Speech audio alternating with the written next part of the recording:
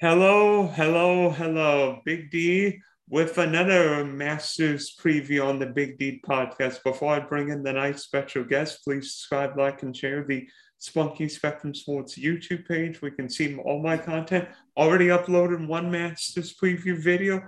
And don't forget to check out the Big D podcast on Spotify and Apple. So joining me from north of the border is my friend Geoff Ulrich. Geoff, can you believe it's Masters Week? No, man. I mean, yes and no. Like it has been like a longer 3 months, and I think we're all like excited to get here, but it does seem a little surreal whenever it finally rolls around, just because we've had, like the entire football season go by and like winter, and then finally back at the first major. So yeah, it's like prime golf season, and I don't know, man. It takes so long to get here, but once it's here, it's like, yeah, can't believe it's that time again. Yeah, and what better course to have the golf's first major in Augusta? I mean, it just fits with it just back in full crowds now. It seems like we're back out of all that funk we were for a couple of years, where Lord knows what event was taking place. Yeah. I mean, the one thing on the golf schedule I don't think will ever change is that Augusta will be the first major. I'd be shocked if that ever changed, at least in my lifetime. So, maybe Augusta will burn down one day or something. Who knows? But, until it does, it'll probably be first on the major schedule. No more Masters in November, please. Yeah. Yeah. Agreed. So heading into Augusta, there's no hotter golfer right now than Scottie Scheffler. Let's see. He won in Arizona. He won in Bay Hill. He won the match play. Number one golfer in the world and number one golfer in DK. But yet, and his major history is not bad for a really young guy. What do you see in Scheffler this week? It is not bad. People forget he was right there he's in the final group at the PGA Championship in 2020. I don't even know what year we're at, but he's a big time player, man. I mean, it took him a couple of years to finally grab that first win. It took him longer than Morikawa. It took him longer than Wolf, but he was never not really worthy of being included with those guys. And now he's just shown how silly it was to people who maybe weren't including him in that group. So yeah, he's coming in. He's obviously the hottest golfer in the world right now. And, for DFS purposes, for let's start betting purposes, Scottie Scheffler. I mean, most books he's going to be right up there at the favorites. Maybe like a plus 1,200 number or something like that. I'm just grabbing the odds. I mean, I shouldn't say that. Like, yeah, I can see right now, like he's certainly available at like plus 1,600 at multiple books. So I can't even say that he's not worth betting. I mean, I think you have a decision on Scottie Scheffler. Do you just, are you buying into this? I mean, we have seen guys go on absolutely insane 4-month runs before the majors, like a Jordan Spieth in 2015, and cap it off with the Masters win. Are you on that train with Scottie Scheffler? Or are you not? I mean, I 4 months ago, thinking about Scottie Scheffler plus 1,600 at the Masters seemed like something I would never do, but it's at least in the realm of possibility now. I think he's more interesting in DFS this week, where the fact he's the most expensive player is going to keep a lot of people off him. So for me, I'll probably be thinking about it more from DFS because there's just a few players who are going to have bigger numbers available out there that I like better than him for betting. I feel like Scheffler's interesting because to me, I don't think I'd bet him. I don't think I'd bet Rahm or Scheffler or any of the top guys. I mean, Cam Smith is interesting, but to me, of top guys, I'd probably lean more in that JT DJ range. Maybe,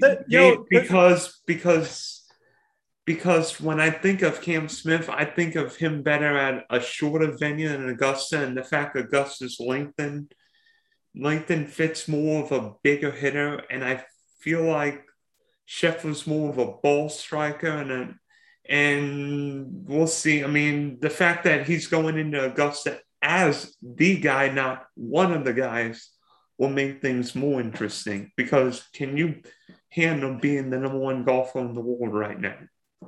And that's a fair point. Like number one players in the world haven't had a good track history at Augusta. I think it was Dustin's like been the only guy, and that was the November one. Like I don't even know. Like when you're talking about trends going into April, I don't even know if we can count that. Obviously, I mean, his Masters win counts. I'm just saying, like, for the trend of the number one player in the world not doing well at the Masters, at April, typically it's been a spot where those guys have failed. So some trends going against Scheffler there, but you're right. Like Cam Smith's Scheffler, they're the two recency, like short-term bias, but like long-term, I think most people would say like, if you're getting Justin Thomas and Dustin Johnson at the same number as Smith and Scheffler, you should just bet JT and DJ, right? And I think that's probably how I would view those four guys as well. I'm not really interested in Rahm this week, at least for betting.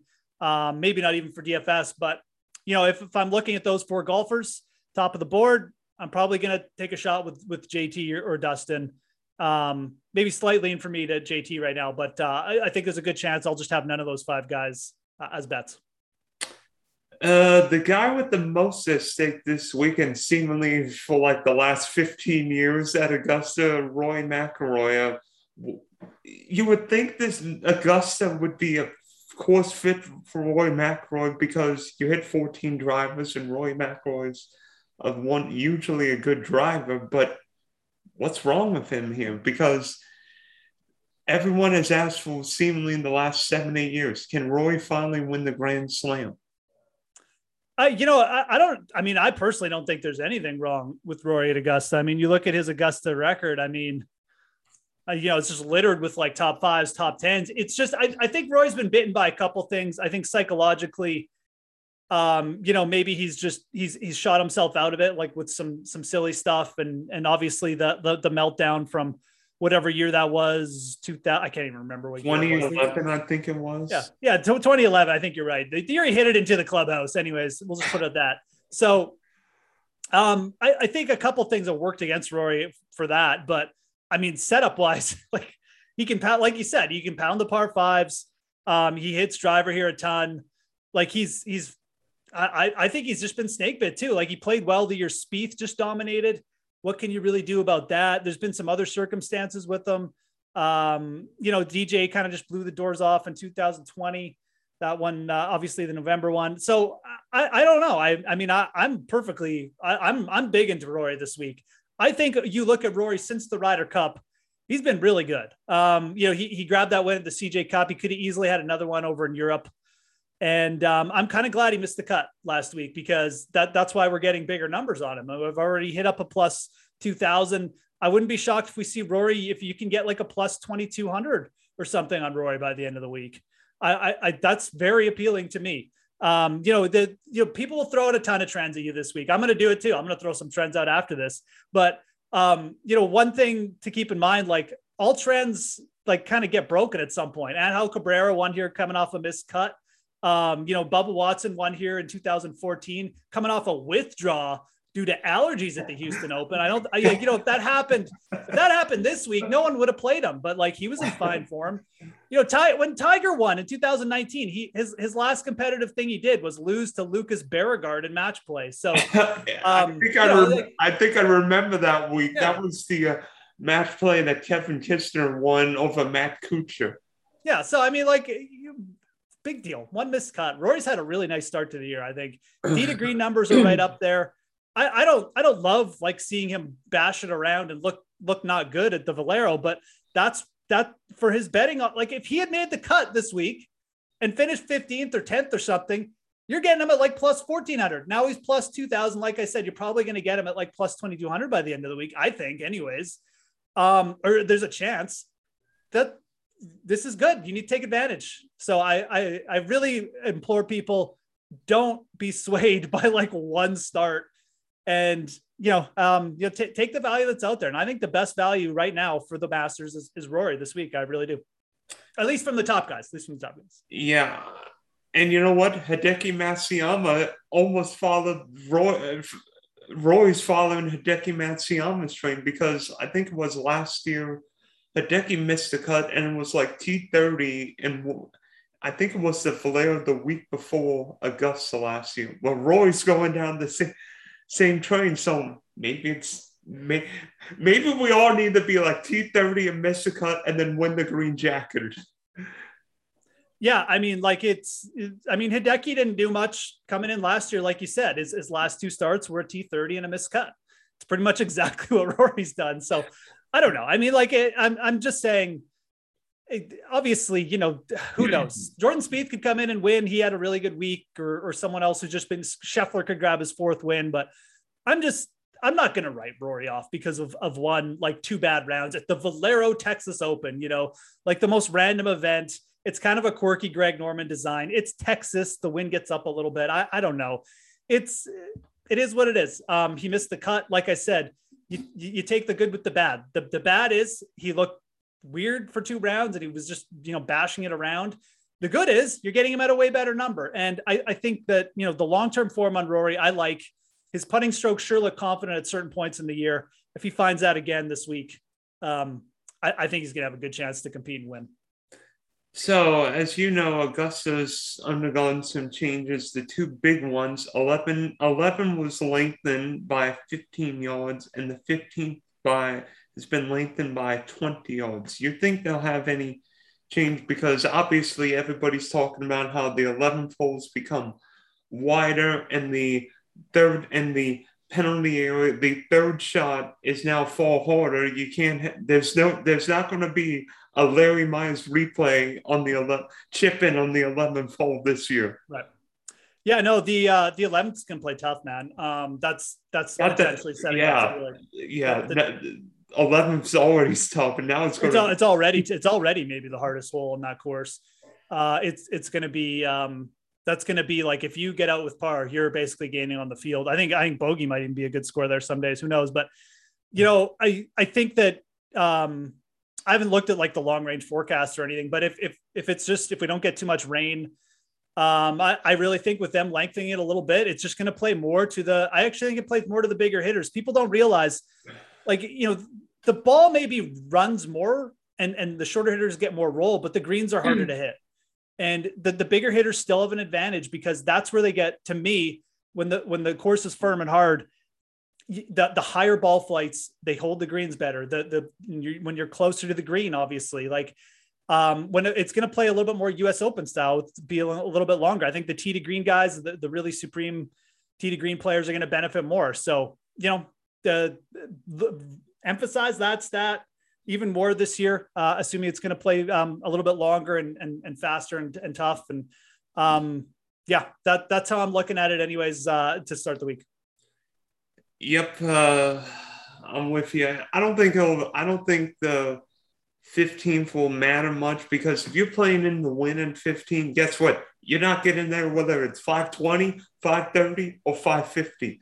But the fact the 11th hole has changed will make that. I will not be surprised if the 11th hole plays maybe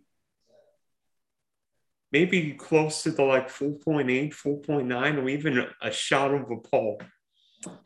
Yeah, it could get up there. Absolutely. Like I definitely wouldn't be shocked if it's over like 4.5. I mean, we have like Ian Woosnam in the field too. Actually, oh gosh. Sure, but I mean, those guys are going to skew the stats as well. But the 15th will be interesting too. I mean, and again, I think that's another place where, that was like an auto. If you hit your drive in the fairway, it didn't really matter who you were. You'd have a chance to go for the green. And you're right. Yeah, like maybe just the big hitters now have a chance to go for the green there. So that one I think is going to be way more interesting. I mean, we know the 11th is going to play tough. It's just going to be a little bit tougher. But the 15th, I'm really interested to see how that one plays and see the effects on that hole.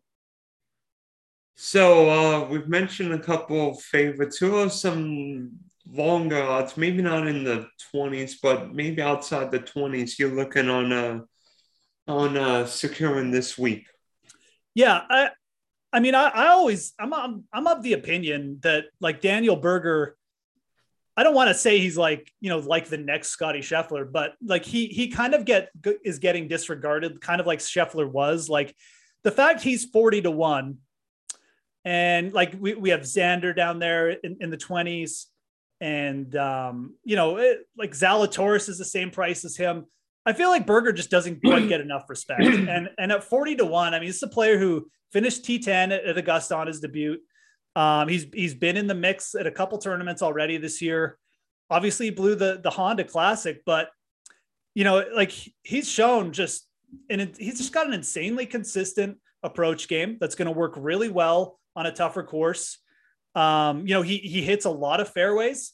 He's kind of dialed back his distance, but he hits a lot of fairways. And, if his short game is running, he can be fine. So I'm looking at Daniel Berger as a guy who, if he can get the read of these greens and start making those like 5 to 10 footers early in the week, I really think he can compete here. And at 40 to 1, it's really more of just like a value proposition. I look at this range and, I think he's the kind of cream of the crop, like the guy who's kind of set best up for success, not only from his recent form, but just his long-term as well. I mean, there's my guy Usti there who I'll probably be betting just because, but I was going to mention how much you're going to lose on Louis when he inevitably finishes T4 this week. Maybe I'll bet him like plus 20 top 20 this week too. But Louis been hitting it well off the tee, which is the only good thing about his game right now. But we know he's an elite putter. So I will say this about Usti.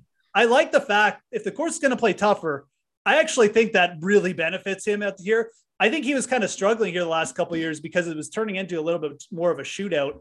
And I don't like Usti in tournaments when you got to get to like minus 19 or something. You got to beat these young players. But I think score here gets down a little bit and we get a bit of a longer course that's playing tougher. Usti, I like that for him. So I wouldn't write him off at this number either. I do think Adam Scott's probably a better bet this week. After saying all that, he's just shown better recent form, right? If we're factoring in some recent form and stuff like that. And, Scott seems to be having the positive regression with the putter that like Louis had last year. So maybe this is Scott's year to finish like top 5 in all the majors. It kind of feels like it might be. So Adam Scott at plus 5,500, I think is also like a very good bet. Like I look at him and Berger in that range as like the sort of the guys, I mean, that I think I'm most interested in. Like I said, I'll probably dabble in my Louis play, but the guys like Connors, I'm not betting here. I just think the greens will finally get him eventually. He'll maybe throw in a 4-putt or something. Burns, I think Burns is very capable of winning a major at some point. He's another player who maybe just, you could make the argument like he's the guy you should be betting instead of Berger at plus 4,000, but I don't know, maybe just not quite the time yet for Burns. Berger at least has the experience factor on him. So I'll go with Scott and Berger as my guys in this range. Yeah, maybe if we were playing the Valspar this weekend, I'd take Sam Burns, but the Masters and Valspar are two totally different events, right? That's right. I actually think Corey Connors makes some sense this weekend in the 50s because we know his history. He's contending at Augusta, contending in majors, and yes, you're worried about his streaky puttiness, but there have been plenty of bad putters do well here. I mean, Adam Scott is not known as the greatest putter. Hideki's not known as the greatest putter. Sergio Garcia, Hideki, Dustin Johnson is a streaky putter.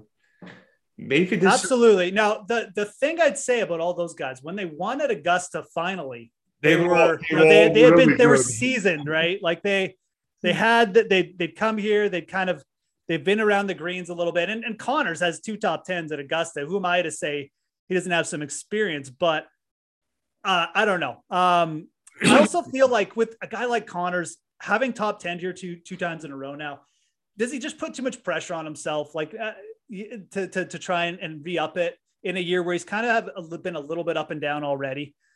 I don't know. I love Corey Connors. I think you're right. Like long term, this is a player who could potentially break through at a major. Like he's got that good enough tee to green game, but I think his number's not big enough, if I'm being dead honest, for this event, for this particular event, this field and this course. So.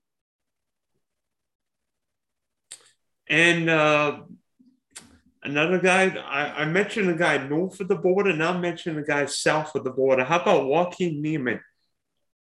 There's no course that is like Augusta, but if there were one course that plays similar to Augusta, it's probably Riviera. Yeah. Who won Riviera? Yeah, I mean, no, look, we got Bubba, Scott, Adam Scott, Dustin Johnson, all Masters winners, guys who have ate up that course.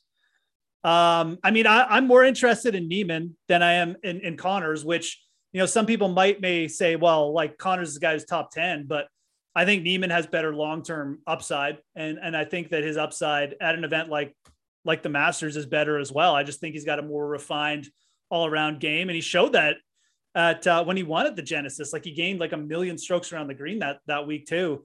So Niemann is a player I have, that's a player I'm going to keep an eye on as the week goes off. I don't think I'm going to necessarily bet him off the top, but if his number would drift, say, to like 66-1, I mean, again, like you brought it up, he's already got a win on the year. He's T22 at the Players. This dude's kind of like lit it up to start the year. He's going to hit it in the fairway a ton. If that putter shows up like it did at the Genesis, and yeah, I could see it. Maybe you can make the argument. Maybe it's like too soon for him, but I don't know. Like Niemann is definitely, again, much like Scheffler. I mean, perhaps just a guy in waiting. I mean, we've seen multiple winners in Smith and Scheffler already this year. Maybe this is the third multiple winner we get, and Niemann just takes his step up to superstardom. So yeah, that's a name I'm very interested in.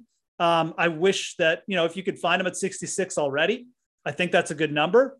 And I think he's a player who could potentially get up to like, bigger numbers as the week goes on, because I haven't heard any talk about him until right now. And I'll be honest, like I've thought about him a bit, but as we're talking, I mean, I think he makes more sense than guys like Connors in that range. So, yeah, I'm just wondering, would you rather have Joaquín Niemann or Billy Horschel? I never bet Billy Horschel, so there's no way. I think I'd take Niemann, especially with. Yeah, I've seen some people throw out Billy Horschel's name this week. I just can't do it. I mean, 90-1, if you're getting like 100-1 on them, I understand. Like it's probably not a bad. I don't bet Billy Horschel, probably because I don't like to look at him, watch him yell at the green like a maniac. I mean, I don't know. Okay. Yell at the fans. He'll get someone kicked out of Augusta if he's in contention. We don't need that. We really need Billy Horschel to win the Masters. I don't know. No, I mean, I get it. He's played well, definitely, but I'm not, Billy Horschel, Bryson DeChambeau final pairing would be a slide in Geoff's size. Bryson's in the final pairing. I mean, this is going to be a wild Masters, that's for sure. Yeah, and he'll be hitting the ball so corksy the CPS crews won't know what to do. Okay, so from a DK perspective now, we talked a little bit about simulators, and obviously for golf, to me, the best one to use is Fantasy National. Could you explain how you use Fantasy National to make your DK lineups this weekend? Yeah, so I mean, it all depends on what you're entering and what kind of contests you're looking at and stuff like that. But, when I'm trying to create a model or something like that, I mean, I'm always looking at short versus long-term form. So long-term form tend to stretch out a little bit longer than 50 rounds and just try and find any, perhaps, glaring sort of like guys who have just been underperforming in the short term, but long term that I should be keeping an eye on, or just remembering like how far they've gotten from their baseline, and then short term just seeing if guys have popped in any different areas, or if they're improving, or showing some kind of signs of perhaps positive regression or something like that. So kind of just a mix of short term and long term, looking at stats and trends and things like that, and then obviously ownership is a really big deal. This week, I mentioned Scheffler off the top as being like a guy who, for ownership purposes, potentially going to go overlooked, just because I think that, the fact is the most expensive player on DraftKings. It's going to just throw a lot of people off and be like, I can't start with 11K Scottie Scheffler. That's terrible. And I mean, okay, like, if he's going to be like 10% owned versus say Justin Thomas at 20% owned, well, that's a pretty big something to think about. So Yeah, ownership projections is a big deal. Definitely, Fantasy National offers a couple different ways to look at ownership projections, and I certainly use them when I'm making lineups. To me, I actually think we all know major pricings generally soften. The fact nobody's more expensive than 11K would invite me into using Scheffler, thinking he's the number one golfer right now. He's played well in majors.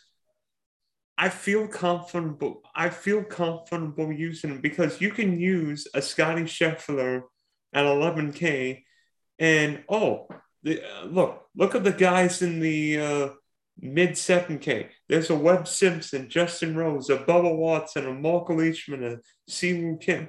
There are a host of guys to use in the high 6, low 7K range.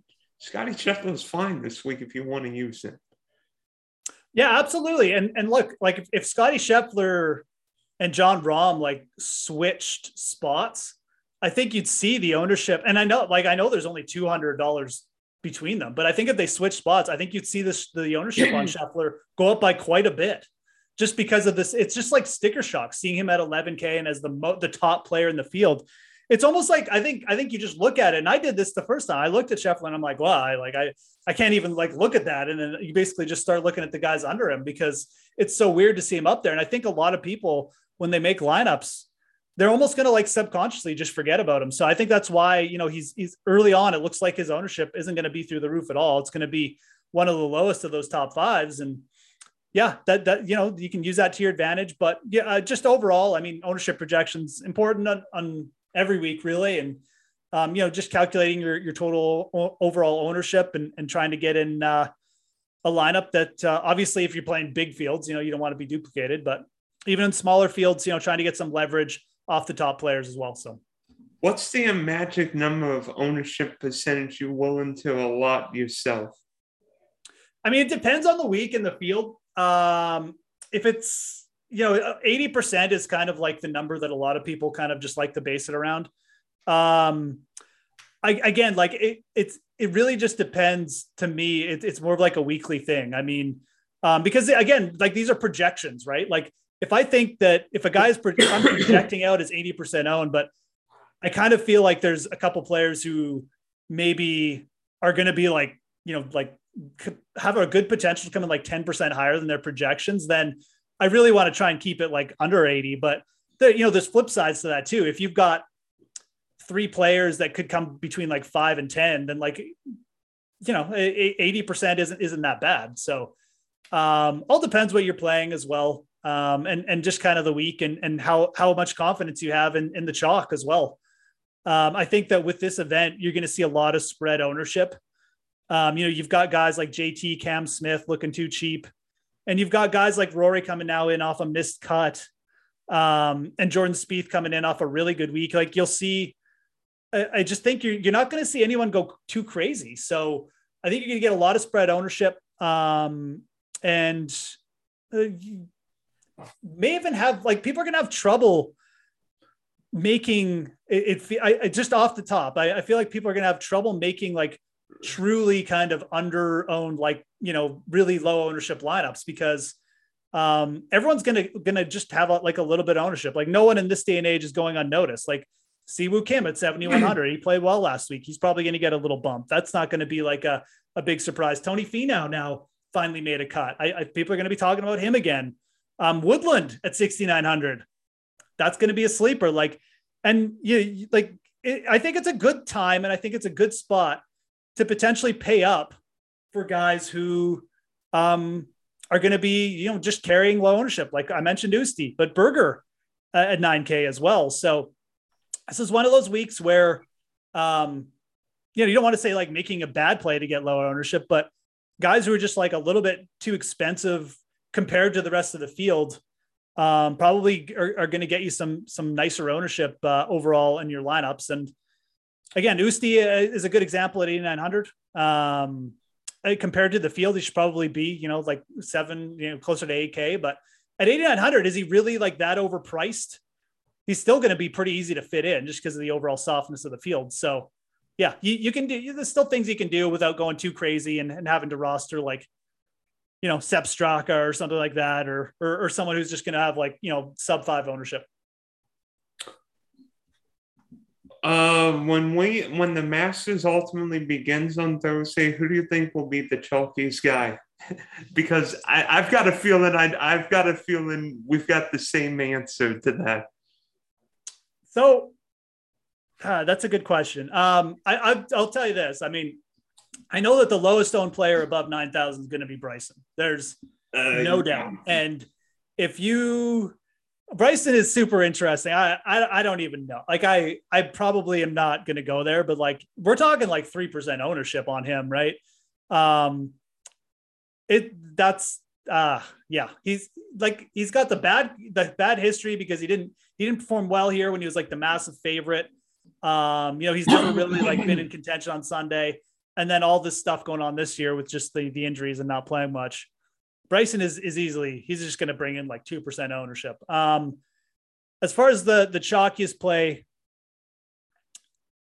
it's gotta be like Spieth is going to be up there. I think a lot higher than people think, and I think that Spieth playing well this week is going to bring the ownership a little bit down on Cameron Smith. So I'm going to say Justin Thomas at 10-3, cheaper than DJ, cheaper than Rahm, and cheaper than $700 cheaper than Scheffler. I just don't think people are going to be able to get off that. And, he's just played really well, almost won his last time out. He's been talking up his game as well. You just throw all those ingredients in and Justin Thomas just looks like an easy start at 10-3. And I think most people are just going to take that. And we all remember how well JT played at Sawgrass and hurricane force winds or whatever conditions you say. Yep. So, I mean, I wouldn't be surprised if Thomas is chalky. I mean, of course, Jordan Spieth's going to be chalky at Augusta. So why are we surprised? I mean, in fact, I think interesting to see between Cam Smith and Jordan Spieth this week. Really going to be interested in those and that. I wonder how many people like. I'm kind of peeved that Spieth played well on Sunday because we were potentially setting up to have like a 10% gap between them, and I don't know if it's going to be anything near that. It might be 10% the other way now. Yeah, I mean, I don't think it'll get that far, but recency bias is a big thing. And, Spieth's course history, I mean, Cam Smith has good course history too, but Spieth's course history is pretty hard to top. So ultimately, who is your one and done pick for Augusta? For Augusta, I mean, if a one and done, I mean, obviously you got to burn a big name here. I wouldn't fault anyone who used Justin Thomas, just because I do think like, even though he's probably going to be the DFS chalk, it's pretty hard to fade him. And if his putter does show up, I mean, he could absolutely just light it up this week. So that's probably my first answer. My second answer would probably be Rory. I'm pretty big on Rory's chances this week. Rory has, again, you got to step back, look at the bigger body of work. He's been very good in a lot of facets. And this is like Rory, and he said this himself, like he likes it when people are doubting him, when the pressure is off. Well, he just took off all the pressure by missing the cut last week, because no one's going to be talking about Rory this week. They're going to be talking about how nobody ever wins coming off a missed cut. And all the pressure is going to be on Scheffler, Thomas, and these other guys are going to be getting talked up. So Rory McIlroy's won 3 of his last 6 events on the PGA Tour have come after a missed cut. So take that for what you will. He's proven that, once you write him off, once people, kind of get on him about, something, he'll bounce right back. So I would be fine with either one of those guys if you still have them. If you need someone a little bit dark horses, Daniel Berger, I already mentioned, and like a guy like Scott or Niemann, absolutely, I could get behind too. Well, I picked him last year, and I'm picking him again. I think this is the week Xander Schauffele finally gets that major. He's finished in the top 10 in half his major starts. Half. Yeah, it's crazy. I mean, it's the consistency, man. It's ridiculous. I always worry about guys who this is kind of a dumb thing, but it is shown to be like a little bit true just in terms of trends. Guys who've been in contention at Augusta and they come the next year, they tend to just like not do as well. And kind of, maybe it's that like, oh, I was so close last year, and then they get behind a little and it's like, well, but I mean, Xander, you can't question the consistency, man. Like he every year at the US Open, it's just like automatic. He's in contention. So I don't mind it. He's a player. I think Xander benefits from the course being a little tougher too. So he's at a pretty under the radar start to the year. I think he's a major championship winner at some point in his career. Why not this week? He's been pretty good. I mean, and lately there've been a lot of either first-time major winners or guys breaking long major droughts at Augusta. Xander feels like one of those guys who's due for a major, because we've seen guys, Colin Morikawa, Bryson DeChambeau, Hideki Matsuyama get majors. We've seen who is the next guy potentially going to major. Maybe throwing Victor Hovland, but Xander's been around longer than him. I feel like Xander is due for major. Could have won in 2019. Could have won in 2021. If only he could play the 16th hole again. Yeah, I mean, that was unfortunate, wasn't it, last year? Like, I don't think I've ever. He had a real chance to make that just absolutely thrilling down the stretch. I was on him too, so I was a little peeved from that perspective. But that was like just letting the air out of the balloon big time, man. I mean, that was so set to be like potentially a playoff or coming down to the last hole, and then he just dunked it. That's bad, but I won't be shocked if he comes back and ships it this year. Xander's good. I don't know. Like I said, I mean, it's kind of a silly narrative, but I'm a little bit worried that you come in, you put a little bit too much pressure on yourself. He certainly looked good this year. I mean, he's gaining strokes on approach. I definitely get that pick. And I look at that range, like you mentioned, guys like Hovland. Like, I'll take Xander over Hovland at this course, at this event. Right now in their careers, I definitely, you're going to get better odds on him too, Xander. So yeah. And plus, I do think experience matters. Xander's got enough experience, and I just feel like something's going to happen. I feel like this. I can't believe I'm calling this, because the way that the field's set up is more not necessarily a major championship field. It's almost more an Olympic style field. Oh wait, who won the Olympic gold in Tokyo last year? Xander. I mean, you're like, from the perspective of like a limited field event. I mean, that's been Xander's bread and butter. This is like the most limited field we get in the majors. So you're right. It kind of does set up as like something that we should be looking at Xander at, long term. So will the winning score be at or below double digit under par? Oh, at or below? Man, hard to take the under there just from what we've seen, but I don't know. I mean, it's kind of like, they're talking up these changes. The modern players just, they're just so good at like overcoming everything with the technology and stuff. I don't know if I'd ever take the under unless I knew there was like a storm coming in. So, yeah, again, looking up the Augusta forecast, I mean, that kind of bad unless I saw something like really specific that might drive us off. Actually, looks like we might get a little bit of thunderstorms, nothing too crazy, but some high winds potentially on Friday. That actually could be really interesting. And then the weekend doesn't look too bad. It's not going to be super warm. Doesn't look like, but I don't know. I don't know if that's enough to make me want to take the under. If it does stay a little bit cool and those winds get up on Friday, though, I won't be shocked if it's the under that either. Yeah, I think if if it's like 8, 9, 10 under, nobody be surprised. If it's 12 under, nobody be surprised. And heck, if it's 20 under, nobody would be surprised. Yeah, I mean, just looking at a quick glance at the forecast and just with the changes, I definitely don't think we're going to see like a score fest. Like a 10 or a 12 under wouldn't shock me at all.